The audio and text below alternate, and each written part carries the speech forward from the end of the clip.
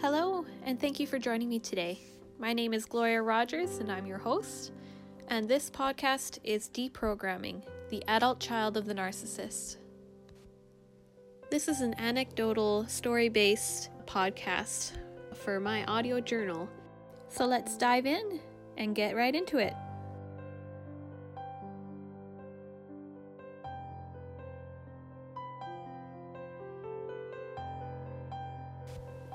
Episode number 1, Why Deprogramming?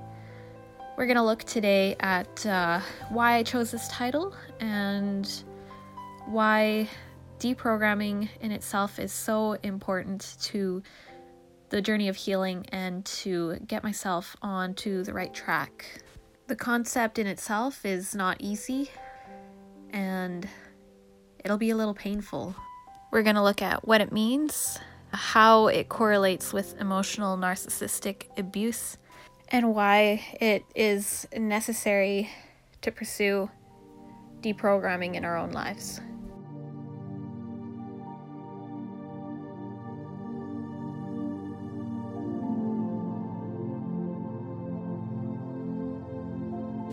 To start this off today, I'll share a little bit more about myself and who I am. Again, I'm Gloria Rogers. I am the 7th child out of 8 to my parents. I have 4 older brothers and 2 older sisters, and then I have 1 younger sister. My mother's name was Grace.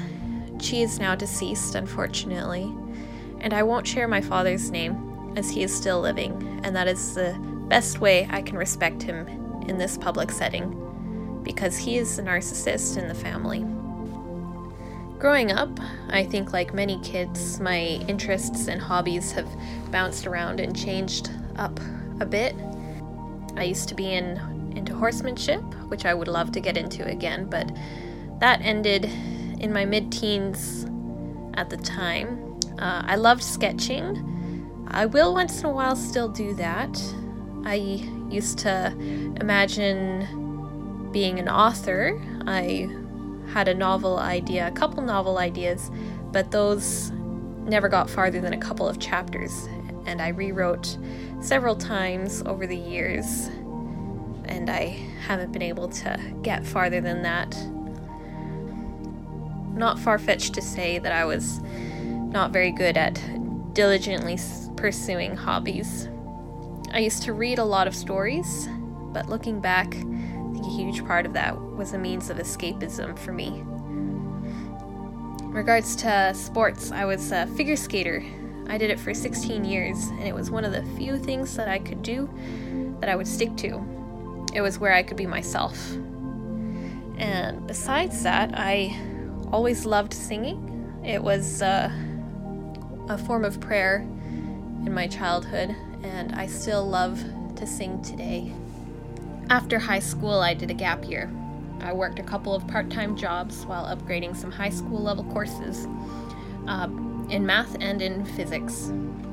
Quick bunny trail off of that. I found that the teachers at college were much easier to understand than in high school. After that, I went to Bible school for 2 years. I went to Cape and Ray Harbor Bible School on Thetis Island, which is just off of Vancouver Island. Their programs are discipleship-based, and the second year focuses on leadership training. These were some of the best years I had had up to that point in time. My roommates at the time, though, would probably testify that I was a strange one. I met my husband there, Stuart Rogers. I'll share more of our story on another episode, because it's rather fun. But he is the treasure of my life. God was kind when he brought us together, and I often think that I don't deserve him. We got married in the fall of 2019 at the church we started attending during our time at Bible school. The pastor and his wife there became like another set of parents to me, which was another blessing. After a year and a half, I got pregnant with our beautiful daughter, Ilona, which means as a joy. One of my roommates in my first year at school had the same name, which my husband and I both loved the name, and my roommate there, she was a woman whom we both respected and admired. For those of you who don't know me, as you may have guessed by now, I am indeed a Christian. and I consider it to be very important. So I will freely and loosely share my beliefs. And if that's something that you don't share, don't worry, I'm not going to try to convert you. But my prayer is that God would touch your lives and encourage you all the same. My faith in Jesus Christ and the promises in the scriptures and in the gospel is what has kept my soul from falling into the deepest pits of despair. But that does not mean I am unscathed. I have been to the precipice more than once, and I struggle on a day-to-day basis with the effects of emotional abuse. There are cycles that keep repeating in my mind. I'm hypervigilant all the time. There are certain visual or auditory things that send me back in time, and I'm caught with an anxiety attack. I freeze. My husband would testify that I kind of have a bit of a mental breakdown on those occasions. These are just a couple of examples. There's plenty of other things that I struggle with. Many of these struggles, many of these patterns are the reason why I titled this podcast the way that I did. So why specifically deprogramming? What does it mean? The Oxford Dictionary defines deprogramming this way: to release someone from apparent brainwashing, typically that of a religious cult, by the re-indoctrination of conventional values. Let's jump into another definition. This one is from Merriam-Webster Dictionary. It says, to dissuade or try to dissuade from strongly held convictions, such as religious beliefs, or a firmly established or innate behavior. So what's the big deal? How does this correlate with emotional narcissistic abuse? I've heard it said by other prominent professionals, such as Dr. Romani, she's a licensed therapist, and Richard Grannon, that narcissists behave in a very similar way to cults and cult leaders. They brainwash in very subtle ways, and they prey on the vulnerable. I'm going to share a quote from Dr. Romani from one of her YouTube videos titled, How Being in a Cult is Like Being in a Narcissistic Relationship. She says, a cult leader, and in brackets, the narcissist, seeks out people who are vulnerable or idealistic. She goes on to say that people who come from really happy homes are vulnerable to narcissistic abuse because they truly believe in saving the world through love and giving second chances. Now that is specific to people who didn't grow up in a home with a narcissistic parent. Although emotionally abused people are just as vulnerable, if not more, to the narcissist. I'm highlighting all of this because I believe we need to be cautious. It's a sad thing to fall into abuse of any kind, and I don't wish it on anyone. For myself, I grew up with a narcissist for a parent, my father. So the dynamic of my situation will be a little different than someone else who was in a relationship with a narcissist. But that doesn't mean we can't relate. In both situations, the abused will struggle with confusion, fear, doubt, uncertainty about themselves. They'll be easily triggered, hypervigilant, suffer from flashbacks, have anxiety attacks, bodily sufferings, anger, moments of mental paralyzation. The list goes on. Who else is with me on this? Who else can relate? These are only a few short examples of a long list of struggles. I know for myself, I am caught in a cycle. I am confused, with brain fog, and I have issues with my memory, and they don't easily go away. I can't seem to shake them off. My goal is to break the cycle, and that's where deprogramming comes in. To find that release from the narcissistic brainwashing, to be dissuaded from the firmly established behavior from years of emotional abuse. There are a few passages in the Bible that I believe are relevant to this process and to understanding in general. The first one I'm going to read is found in the book of Romans, chapter 12, and verse 2. And do not be conformed to this world, but be transformed by the renewing of your mind, so that you may prove what the will of God is, that which is good and acceptable and perfect. I quoted this passage from my Bible of preference, the NASB. There is hope, and it starts in the mind.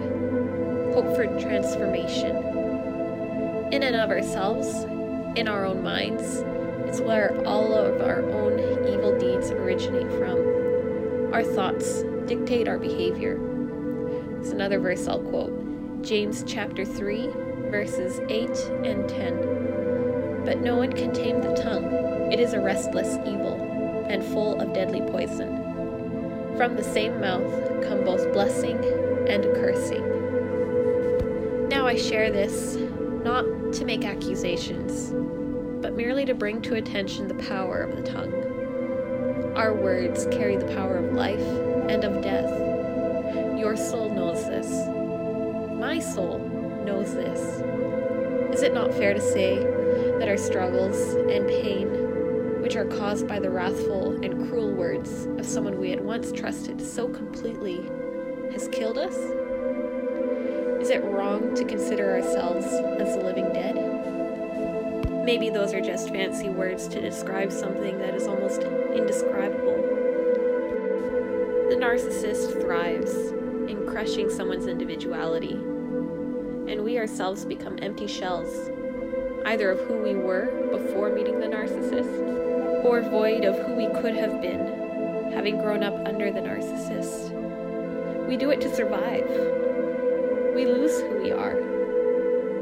Knowing this, despite being terribly unpleasant, is good. It gives us a starting point for recovery.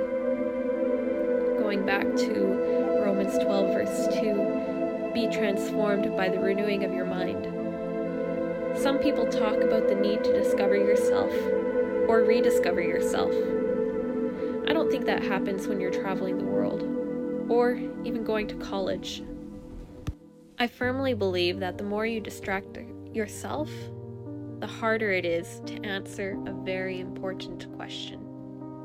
Who am I? Not who am I to my parents, not who am I to my spouse, to my friends, or even my children. I firmly believe that it takes self-reflection, and that takes time. For myself, since I became a stay-at-home mom, and especially since my own mother's passing, I have had nothing but time to get lost in my head. And I have spent that time dwelling about the past more and more. For a very long time, I believed that if I ignored the problem, if I ignored the pain, then everything would be fine. I couldn't have been more wrong.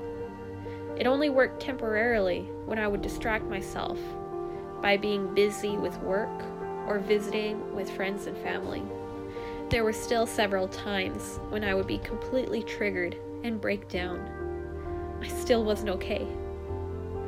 Life slowed down dramatically for me when I had my daughter, whom I love very much. When she was 5 months old, my daughter and I road tripped with a sister of mine back to Grand Prairie, Alberta, to visit with family. For a few months before going out, I began to suspect my mother's health was deteriorating, but I hadn't realized how bad it was until we were there and I saw her. I was very afraid that it would be the last time that I would see her. That turned out to be true. She died only a couple of months later. Perhaps grief is what has forced me to look inward and really reflect back in time. I've become more and more aware of how broken I really am. Up until her funeral, I refused to look at the pain and was determined to ignore it. So long as I did, I could live normally, even happily. If the subject and source of the pain was out of sight, then it was out of mind. At least, I thought it was. Small things would creep up at me that would put me into a whirlwind of emotions that were out of control. Things like a certain tone of voice, or a physical gesture, or both, etc. But now, I have a better idea why I respond to things in the way that I do. Part of that is thanks to a non-family member pointing out after the funeral, how narcissistic my father is. It was pointed out in concern for us and my siblings. Until then, I hadn't known that narcissism could even be a personality disorder. I think most of us just thought he was either bipolar or had some kind of multi-personality disorder. When I started researching information about narcissistic personality disorder, everything seemed to fall into place and make sense. It began to make sense why he never changed, why he seemed to not notice or care about the pain he inflicted, why he always blamed others for his mistakes. I then went on to learn about complex PTSD and began to realize that that is probably what I and most of my siblings were dealing with. Because most of us, although not all of us, were never physically abused, we had thought we had no right to consider ourselves victims of abuse. We were told that there were others who have it much worse than ourselves. And that is true. There is absolutely no denying that there are those who suffer much worse than myself. But does that mean I have to ignore myself and my pain? No. That would be unhealthy. That would be an unhealthy approach. How can anyone expect to be helpful to others by ignoring the need to help themselves?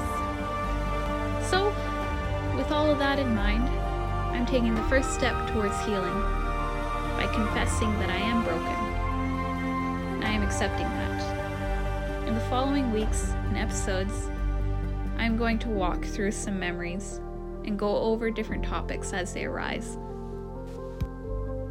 As I go along, I'll bring up various scriptures and verses from the Bible. Verses for encouragement for you and for me. Verses that provoke thought. And give biblical perspective towards narcissists. Alright, I think I've broken the ice here today, sharing a bit of my history, giving a glimpse of my state of mind. But the really important thing I want you to remember and take away with you is that although there may be a toxic cycle within yourself, to not give up hope.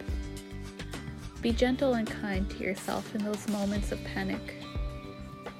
Don't let the frustration win because you lost control of yourself. As hard as that is, go slowly.